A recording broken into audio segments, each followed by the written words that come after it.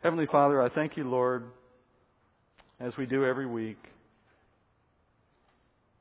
that through your Spirit and by your Word, we've been called into faith, and now we are being molded into the likeness of Christ. Father, it's a shame that so many in the world, even among those in the church, have trivialized what faith and following God means. It's either ritual and empty, or it's fleshly and self-serving. But you would call us to nothing of the sort, but rather, Father, to a holy life lived according to your commandments, but with an understanding of the liberty we have in Christ. All of it, Father, to your glory and informed by your word. These things are not old and passing out of fashion, Father. They are always the way it would be for you and for your people. And Father, I pray that today, like every week, we study your word with an attentiveness to those goals, to the conviction of sin, to an understanding of you and your holiness and your commandments. And Father, looking for an opportunity to apply what we learn in new ways, that we may be more effective servants, more effective ambassadors in this world. Use us as greatly as you may, Father, with what we learn today. We praise you. We thank you for the time and study. And say these things in Jesus' name. Amen.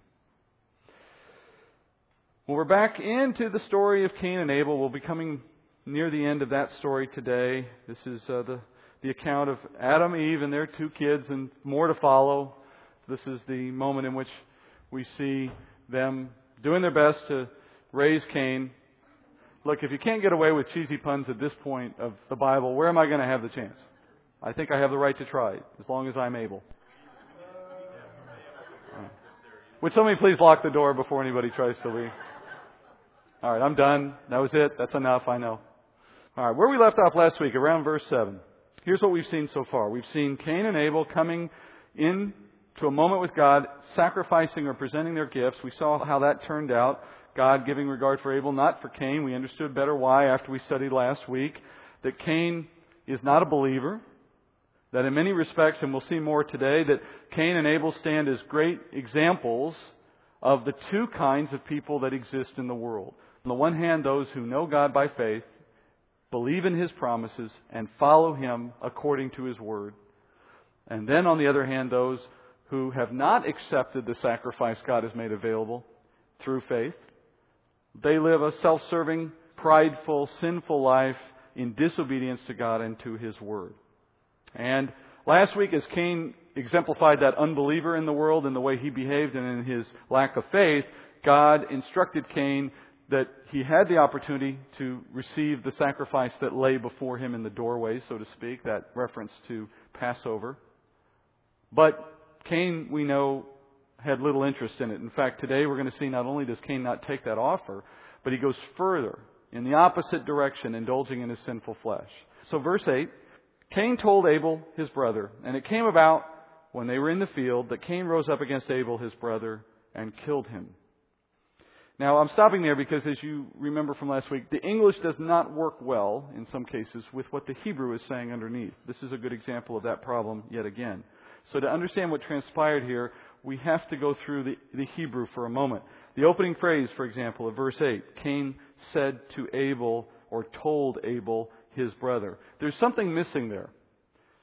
Most modern English translations, like the one I just read from, have tried to make this part of verse 8 read as if it were a standalone statement apart from the rest of what is said in verse 8, unconnected to the rest of verse 8.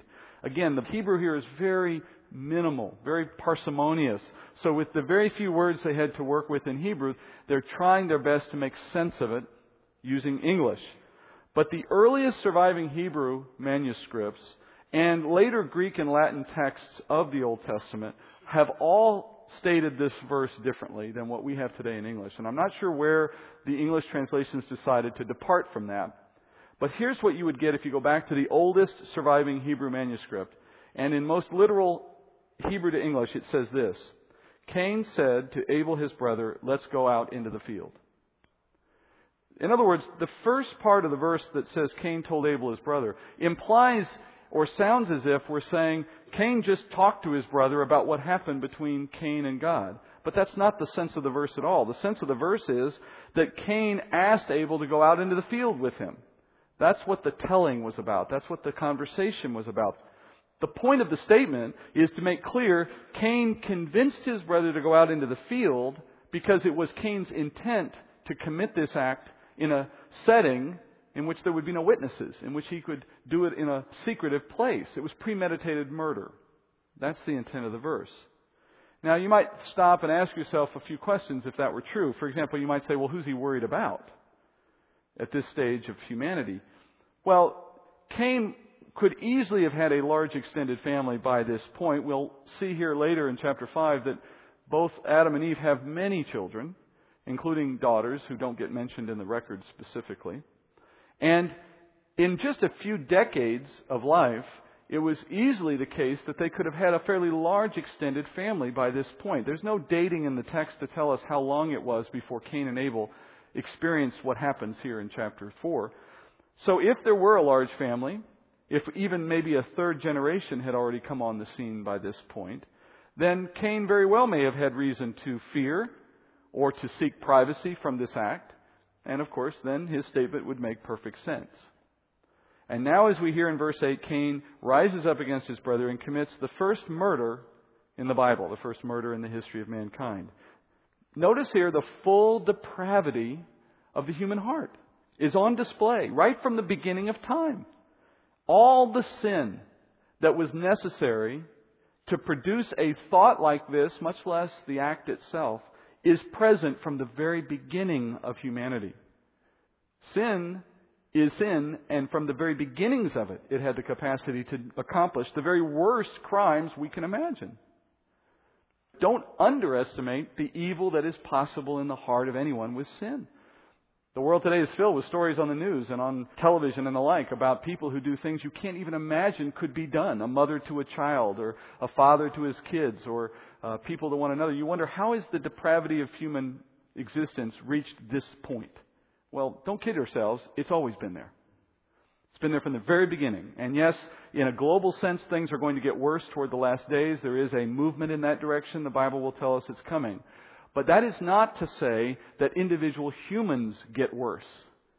Society begins to see the full effect of individual sin in the last days because God, in a sense, removes the governor and allows it to run out of control. But it's always been there. People aren't getting worse, but society is getting worse. The people have always been just as bad as ever. Also, I want you to notice the conscience at work here. Why did Cain feel the need to lure his brother into a remote place? There can be no other explanation except that Cain felt some measure of guilt over what he was contemplating and over what he was planning, and his natural conscience made him feel instinctively like hiding what he was doing, going away, protecting what he was about to do from others detecting it. That is evidence of conscience even in a man like Cain. There is in human beings an innate appreciation of right and wrong. And when we engage or contemplate wrong, we feel instinctively we need to hide from that. Remember the garden? Adam and woman standing there, hiding and wearing fig leaves because they knew they had a vulnerability, they had sin, and that vulnerability caused the instinctive reaction of covering themselves up. Here you see that playing out in Cain's life. What's the most suspect moment in a day when you have toddlers? What's the thing you're most worried about? What gets your antenna up during the day in your house? Quiet. When they disappear and they're quiet, something's wrong. And you run, look, right? It's always been the same, right? And sure enough, you find them with crayon and markers on the wall somewhere in the corner of the house. And you think, I knew it. Why don't they do it in front of you? Instinctively, we are wired by God's grace, in a sense, to know right from wrong from the very beginning. It's one of the clearest, most convincing arguments in philosophy or in religion on the question of, is there such a thing as morality? Is there such a thing as absolute truth and absolute good or wrong? And one of the best ways you can prove an absolute law of morality is this innate quality all human beings are born with, that we cannot deny, that we can obviously see in one another, that we know right from wrong instinctively. So much so that we know when we're doing something wrong. And we can feel it. We understand when we're hurting people. We understand when we're lying. We understand when we're deceiving or seeking to take something that is not ours. These are not things someone had to teach us. We know these things instinctively. There is a stage in the lives of unbelievers in which, if they practice sin enough, they can sear that conscience, the Bible says. And the word itself evokes the image of a hot branding iron on flesh, just destroying flesh under the heat of that iron. The sin nature is such that if we indulge in it long enough, we can sear that conscience to the point where these acts that previously would have given us a kind of twinge of conviction and maybe a pause or even a hesitation, that goes away over time. We get good at sinning, in other words. And you see some of the worst of humanity doing things to one another with a kind of seared conscience. Sometimes we give them names like psychopath or career criminal. Or these are people who just have lost that sense of right and wrong entirely. And for them, there is no barrier, no governor to doing what their flesh would want to do. Now, back to the story. What was the source of Cain's anger toward his brother? Why did he feel the need to do this? The simple answer is hatred. Hatred is murder in the heart. But hatred here for those who gain God's approval. The nature of the text, the nature of the narrative links verse 8 and verse 7, obviously. That in 6, 7, and 8, you have actions, Abel and Cain going to before God. Responses from God, God approving one, not approving the other. And then lastly, Cain's response to that lack of approval in God. He murders his brother. Those who hate God cannot hurt Him. Cain couldn't murder God. Cain couldn't take his anger out on God. Cain couldn't punish God for what God did to Cain in disregarding his sacrifice. So where do you go next? At a spiritual level, people who are opposed to God, where do you go to attack a God who cannot be attacked directly? Well, obviously you go against those who God has approved, whom God Himself has said are mine. Jesus says this in John's Gospel, John 15:18 and onward. He says, "If the world hates you, you know that it has hated me before it hated you. If you were of the world would love its own. But because you are not of the world, but I chose you out of the world, because of this, the world hates you. Remember the word that I said to you, a slave is not greater than his master. If they persecuted me, they'll also persecute you. And if they kept my word, then they will keep yours also. But all these things they will do to you for my name's sake, because they do not know the one who sent me." It's not a promise that every believer will be persecuted. Not everyone will face that in their lifetime, though I think we all see it at some level. But it is a biblical principle or truth that those who hate God and yet cannot reach out and attack Him directly, they will do the next best thing. They will hate those whom God Himself has made His own and pulled out of the world. It is the duality of Cain versus Abel, believer versus unbeliever. And Jesus made it clear when He spoke to the disciples, don't expect different. If you follow what God has given you and through me, expect them to do to you what they did to me. You notice here that you have the most ungodly man alive in his day, Cain, persecuting and destroying the most godly man alive in that day. You have the first believing son persecuted by the first unbelieving son. The spiritual son of the first murderer, Satan, rising up against the first prophet, the Bible says, Abel. Now we have, for the second time in the Scriptures so far, God confronting a man after that man has committed a sinful act. The first time was Adam. Now it turns to Cain. Verse 9. Then the Lord said to Cain, "Where is Abel, your brother?" And he said, "I don't know. Am I my brother's keeper?" He said, "What have you done? The voice of your brother's blood is crying to me from the ground. Now you are cursed from the ground, which has opened its mouth to receive your brother's blood from your hand. When you cultivate the ground, it will no longer yield its strength to you. You will be a vagrant and a wanderer on the earth." Verse 9, to start this passage, verse 9 has to be one of the most sarcastic and disrespectful statements spoken to God recorded anywhere in Scripture. Notice that God gives Cain here the same opportunity for repentance that He offered Adam and Eve in the garden. Do you see that in the question? God has no doubt where Abel is. So as he turns to Cain and says, where is your brother? This is a pedagogical question, a question intended for teaching effect. It's designed to elicit a certain kind of response. We went through this, as you remember, with Adam and Eve, just like you asked your kids, who left the milk out, who forgot to do this, who forgot to do that. We know, they know that we know. The whole point is to get them to talk about it and admit it. In this case, Cain, with that same opportunity for repentance, rather than respond with a confession, he offers this remarkable, blunt response. I say remarkable because it's astounding to me that anyone who could know God in the way these men did could speak to Him with this kind of voice. It is, by the way, if you're noting, the first human lie in history. Who is Cain's father, spiritually speaking? As an unbeliever, the Bible would call his father the enemy, the devil, the father of lies. Spiritually speaking, the enemy is the father of all who disbelieve, Paul says. And here you have the son falling not far from the tree, so to speak, sharing in his father's pattern, giving a lie in response. God says, where is Abel? He lies. He says, I don't know. He knows very well. But he lies. Clearly, there is no repentance in this man's heart. Now, as a result of the first murder, in verse 10, we see the first burial referenced. That's the meaning here of the phrase, from the ground. What have you done? The voice of your brother's blood is crying to me from the ground. And later he says, the earth opened its mouth to receive your brother Abel. That's a reference to the fact that he was buried. Cain hid the evidence. Now, Cain didn't bury his brother out of respect for the body. He did it to cover up his crime. But God knew about it nonetheless. And he responds to Cain's statement, his arrogance, his unbelief, with judgment. God says, first, look what you have done. Now, he says it in the form of a question, what have you done? But the effect of it is to say, I know what you have done. God knows our sin. There is nothing hidden from God. I don't care how deep you bury it. Number two, he says, Abel's blood cries to God from the ground. That's another important principle. The death, the persecution of those in faith is not lost upon God. Paul in Romans talks about leaving room for the vengeance of God. The saints that are seen under the altar during the time of tribulation cry out to Christ in the book of Revelation and say, when will our blood be avenged? And the response from the throne is, just wait a little longer.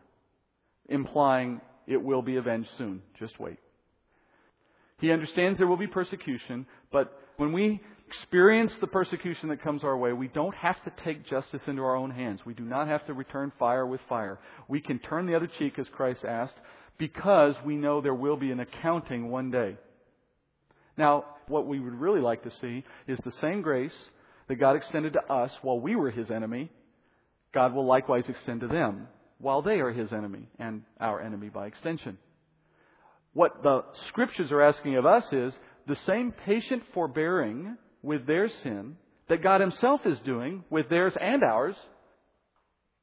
If we are forbearing and patient and accepting and not self-serving in seeking some kind of retribution, God may make the use of that to bring them to faith. That's hard. Harder said than done. And so he says to Cain, I know what you've done.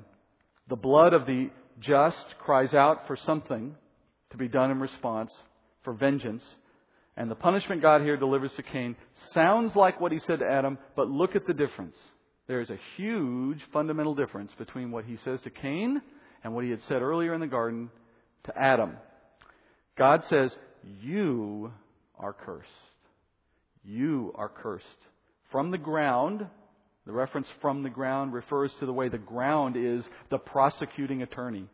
The ground is the DA. The ground is the thing coming to God with evidence to show Cain's sin to God. So God turns to Cain and says, the ground is telling me you are guilty. I curse you. Now remember the difference? When Adam came before God in sin after the garden, God looked upon both Adam and woman and He cursed, well, first who? Satan, for what Satan did. Then He cursed, if you remember, the ground. And we went through this last time, you remember in chapter 3, but the sum of it all was simply that a curse, biblically speaking, is a once-for-all permanent damnation. There is no recovery from a curse from God. There's no second chance. God is saying, in so many words, you are going to hell. Period. That's what it means when God curses. The word literally means that in the original languages. So when He turns to Adam and woman, He doesn't curse them, for that would be putting an end to them. But instead curses the ground and produces the side effects that we've talked about. But now, for Cain's sake, there is no recovery. Cain will not see an opportunity for grace. He is cursed here personally. And the ground is his prosecutor and jury, and God is the judge. Furthermore, God declares that even as he continues to live out his earthly days, the earth will no longer give its produce to Cain. So there is both the internal judgment stated in the curse and a temporal, earthly judgment that will follow Cain the rest of his earthly days. Prior to this moment, we heard his occupation was farming. Now, that ain't going to work so well anymore. Though the curse on the ground back from Genesis 3 made farming hard for everyone in comparison to the way it was in the garden. This is a step further still. This is telling Cain personally, you won't get anything out of the ground. No attempts to stay in one place and farm the ground will ever work for you again. The curse now requires that he be permanently moving and wandering, because he can't stay in any one place and grow his own food. He'll have to move around and find it off the land, or find it through other people or through other means.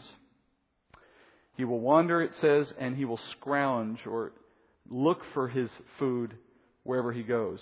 The word in my text says he will be a vagrant.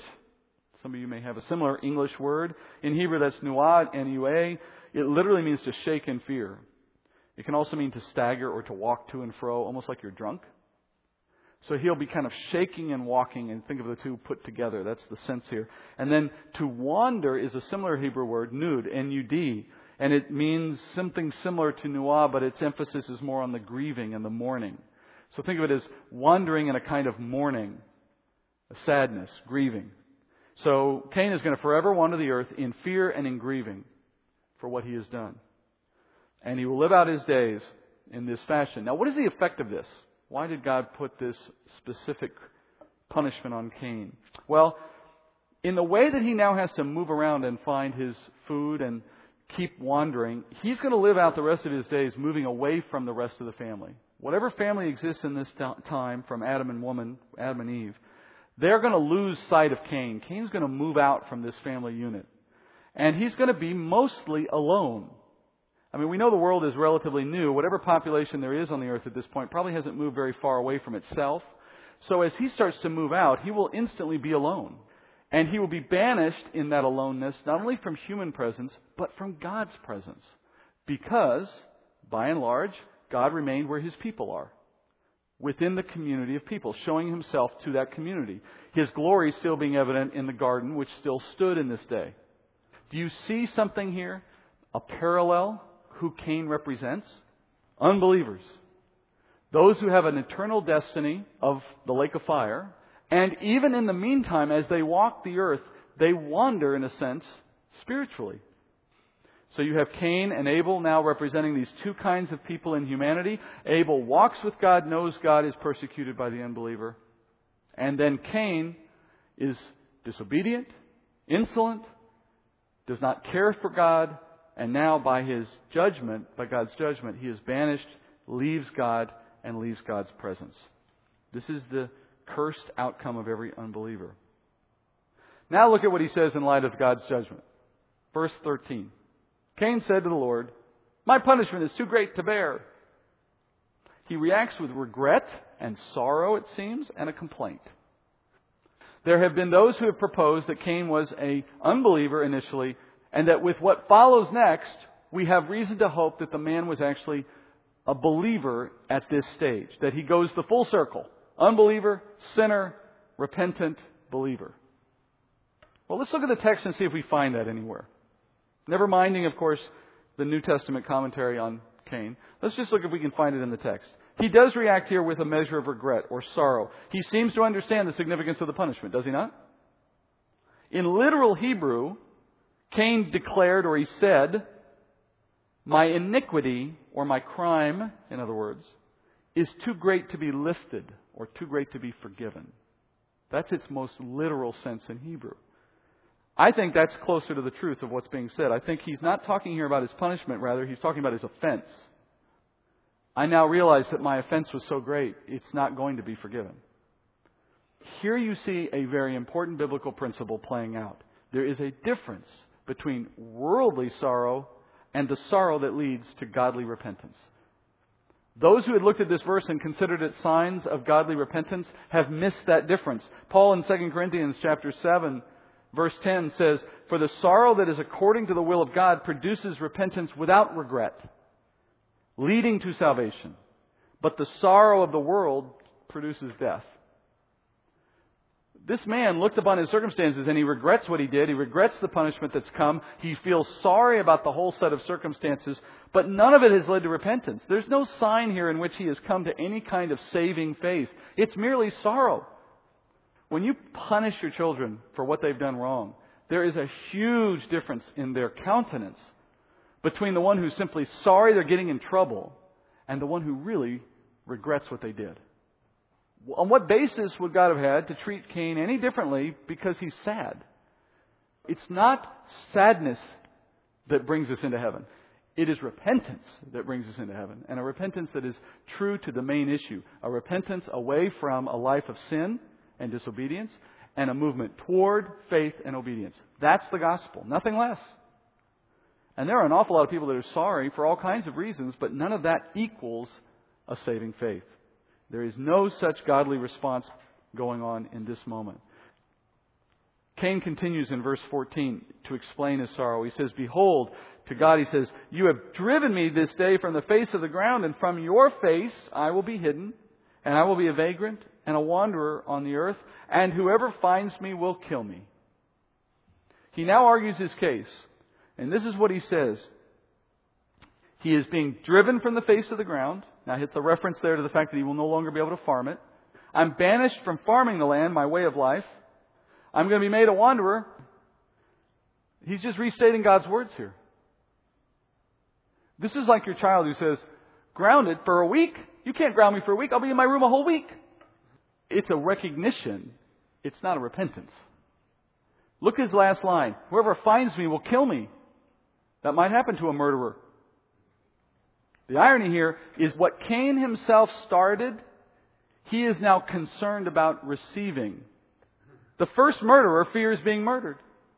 God often visits the sins of people on their own heads. It's not a perfect rule. It's not guaranteed. It's misused or mistaught in a worldly sense as karma. That's not what we're talking about. But there is that typical pattern in Scripture. You study it with me when we get later into the book of Genesis and look at Abraham and Isaac and Jacob and look at how often what they themselves did as fathers visits them back again in the form of what happens to their sons or what their sons do to them. You may very well find that the things that happen in our life that are sinful become opportunity for God to teach us lessons by showing us our sin back again at us, through some consequence from our sin or through some other person in our life who may follow the same pattern. And we will have in those moments that aha opportunity to say to ourselves, "I've seen this before and I saw it in me. And now I see how it hurts other people. Or now I recognize just how much God wants me to stop it." That's the way He'll use it sometimes. Here you see the murderer being put in a position of jeopardy of life. Perhaps you're asking a question at this point. Well, who's going to do this to Cain? Who's going to kill Cain? I mean, there's Abel, he's dead. There's mom and dad. Are they really that likely to go after their own son? Well, keep in mind, again, time is not given in the Scriptures at this point. Reasonable projections of population growth over just a few decades, knowing that essentially the human body is perfect still at this point. There's very little corruption in the body and the DNA and all the rest. So disease is all but absent at this point. Predators aren't eating people at this point. There's no war. Infant mortality is 0. You have the perfect opportunity for reproduction. So doing the math on that, within just a few decades, believe it or not, you could have 20 to 30,000 people on Earth. Just run the math a little on the back of an envelope and you realize how quickly that can happen. All of them related, obviously. All of them with some interest in the outcome of Cain and Abel's situation. They all have some interest in what happened there because they're all related. Cain has a lot of people who are potentially enemies of him just in his own family. So God responds to Cain's concern with a measure of grace. Look what he says in verse 15. "So the Lord said to him, Therefore, whoever kills Cain, vengeance will be taken on him sevenfold. And the Lord appointed a sign for Cain, so that no one, finding him, would slay him."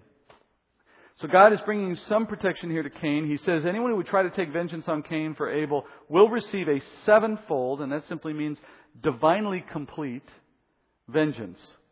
It's a threat. It's a risk that anyone who would try to take Cain's life will see God step in and punish them as well. And so this becomes a surety, a promise to Cain that he will not be murdered. For no one would dare take on that kind of godly punishment just for the sake of vengeance over Abel. And he puts a mark on Cain. A lot of speculation over what this is about. It is all speculation. There's really nothing we can go to be specific about it, except the word itself in Hebrew. It's oth, O-T-H. Very common word in the Old Testament for sign. It's the same word used when God points to Noah and says, I'll put a sign in the heavens that I'll never flood the world again. The rainbow, in other words. An oth, a sign. So something was given to Cain as a sign. Some have said it's something in his body, physically. Some of the more fanciful imaginations are a horn out of the center of his head. Don't ask me why they came up with that one. I don't know. But something that witnesses to this promise so that those who would see Cain would know, oh yeah, I remember now, God made a promise and I can't touch you. Now why does God want Cain to live his days out? Why does any unbeliever get to live even a day? Romans chapter 9 says that God, as a potter, has chosen to make some vessels, some people, for honorable purposes and some for dishonorable, in the sense that some will come to faith, some will not. And He has allowed them both to exist for a time so that He can show to those who are saved the depths of His mercy and grace by letting them see in the world around them the contrast.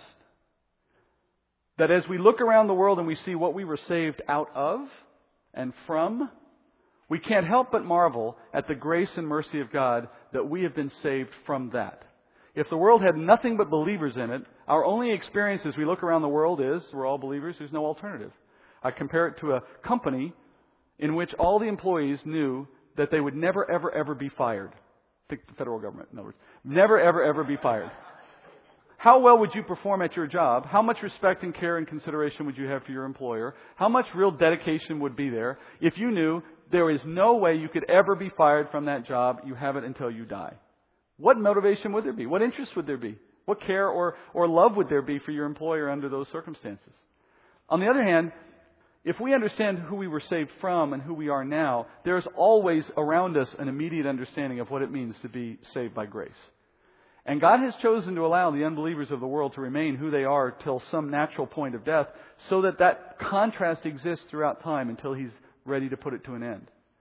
Cain serves that purpose in his day. The man who killed his brother. The man who did not accept God's sacrifice. The man who will forever be marked as the murderer Cain, wandering the world like a moving poster board. Like a giant highway sign everywhere he goes, communicating to that day and age, here's what unbelievers look like. Here's what the alternative to faith in God is. Verse 16 and 17. Now Cain went out from the presence of the Lord and settled in the land of Nod, east of Eden. Cain had relations with his wife, and she conceived and gave birth to Enoch. And he built a city and named the name of the city Enoch after the name. Cain does as God commands. He leaves the presence of the Lord as a picture of how unbelievers are banished from God's presence as well. He noticed the direction he goes. East. And all the Bible students in the room know what that means, right? The west in Scripture is always a picture of righteousness and God's kingdom. The east is always a picture of the unrighteous, the unbeliever. East is where Babylon is. East is where Mesopotamia is. West is where Jerusalem is. West is the promised land. You see Abraham called out of the east, sent to the west. You see Isaac's bride Rebekah, who pictures the church, called out from the east, walks to the west, meets her husband in the west. You have Ishmael and Esau, who are unbelievers, banished from the west, sent to the east. And it goes on and on and on. We'll bring this up over and over again in Genesis alone. Cain, in this case, goes east to Nod, which can mean, the word Nod can mean wanderer in Hebrew. It's similar to Nud, which is the Hebrew word for wander. It would show a fulfillment of prophecy. And now to the issue of his wife, verse 17. We hear Cain has a wife. And at this point, everyone asks, where does a wife come from in a family that only has a few people? Well, part of the answer you've already heard. If the family has grown fast, there are plenty of people around. But it only begs a bigger question, right? How did it grow fast? Where did it all start? How did these extra people come along for a family in order to have wives? The answer is actually very easy, and most of you probably already know it. In fact, it's so easy, I find it interesting that children can answer it every time easily, usually with no hesitation. Who was Cain's wife? His answer is his sister, or maybe a niece, depending on how many generations exist in that day. Now, that just begs another question, I realize, but the point is, it doesn't require us to have aliens land on earth and bring a woman down for us to know where women come from. We know Adam and Eve have daughters. Scripture will tell us that in the next chapter. But what about our hesitation here to accept that answer? The hesitation is obviously, can that be appropriate? Can a brother and a sister? We don't do that today. That's just wrong. How do we do that back then? Well, let's consider a couple points as we finish. First, consider that our hesitation to accept that answer is conditioned on modern standards and mores. Things that today tell us it's inappropriate. Because we understand, for example, that incestual relationships are unhealthy. They produce defective babies in the sense that the DNA is often a problem. People have so many genes that are defective that when you bring two people who are closely matched in their DNA together and they have a child, most of those defects start to express now, and people will end up with a high degree of likelihood that their child has serious disabilities. So we don't allow it because we don't want those disabilities to be created unnecessarily. Secondly, God Himself outlawed it, but in the law to Moses. It took until the time of Moses for God to step in and say it's no longer appropriate. But prior to that time, brother-sister relationships were possible, they were legal, and to some degree they were common. They became less common over time, but remember, who was Abraham's wife? His half-sister. It is not altogether uncommon for brothers and sisters to marry, especially in the early prehistoric time, this antediluvian time. So, brother-sister marriages were possible, they were lawful, and in the early days, they would had to have been common if men were going to reproduce. Today, we worry about them because we know they have serious drawbacks, and now, as a result of us not practicing it for centuries and centuries and centuries, to see it pop up now just feels wrong, feels inappropriate. The feeling was created because the practice changed, and now we know it to be a certain way, and we feel that's the way it should be. But prior to that, it was not abhorrent, and it wasn't unhealthy. Because the DNA of Adam and Eve was perfect. They were created perfectly. What began to introduce DNA defects? The curse on the ground. Remember we talked about that? That things now will wither away and fall apart over time. And the curse on the ground and everything that comes from the ground, to include our physical bodies, is under that curse, which is why we grow old. It's why our bodies fall apart. It's why we have DNA with building up and building up and building up of errors. And it's led now to the point where God said to Moses and ever after, don't marry your sister anymore. It's not healthy. But prior to that, it wasn't a problem. This is a classic example of where we read into the Scriptures a modern lens of viewpoint and think of it then as a discriminator or as a means of establishing what is right and wrong. Can't trust the Bible. Look, it has Cain marrying his sister. God would never have allowed that. Obviously, you can't trust the Scriptures. Well, wait a minute. What makes you say that's wrong? Well, we don't marry sisters today. That's just crazy. You just made some assumptions there. The text doesn't have that in the text. We have to accept it as it was written, which is, in this case, that it was proper and medically consistent, medically appropriate for them to have their sister as their wife. Let's go to the Lord in prayer. Heavenly Father, Cain and Abel is a story that reminds us of some basic things, basic truths, that you are holy and that you call men to holiness, and that by faith we may accept the sacrifice that was presented on our behalf. But Father, there is also a judgment. And you remind us, Father, that as a just God, you must bring the required judgment for sin.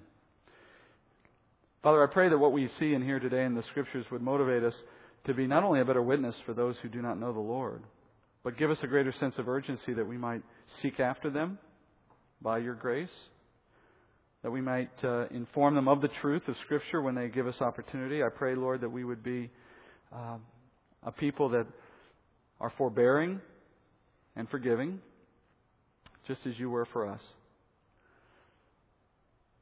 But Father, I also ask that we would be clear and understand that the world around us that does not know you is a world, Father, that opposes you and will oppose us. And for the ones that we may win to Christ by your grace, we rejoice. And for the ones, Father, for whom the message is not received, I pray, Father, that you would protect us, that you would care for us, and that you would keep us. And one day, Father, as we spend eternity with you, we will know the full measure of your love and your protection. We pray and look forward to these things. We pray for these things, look forward to these things, and ask that you bring us back next week, Father, as we continue in our study. We pray these things in Jesus' name. Amen.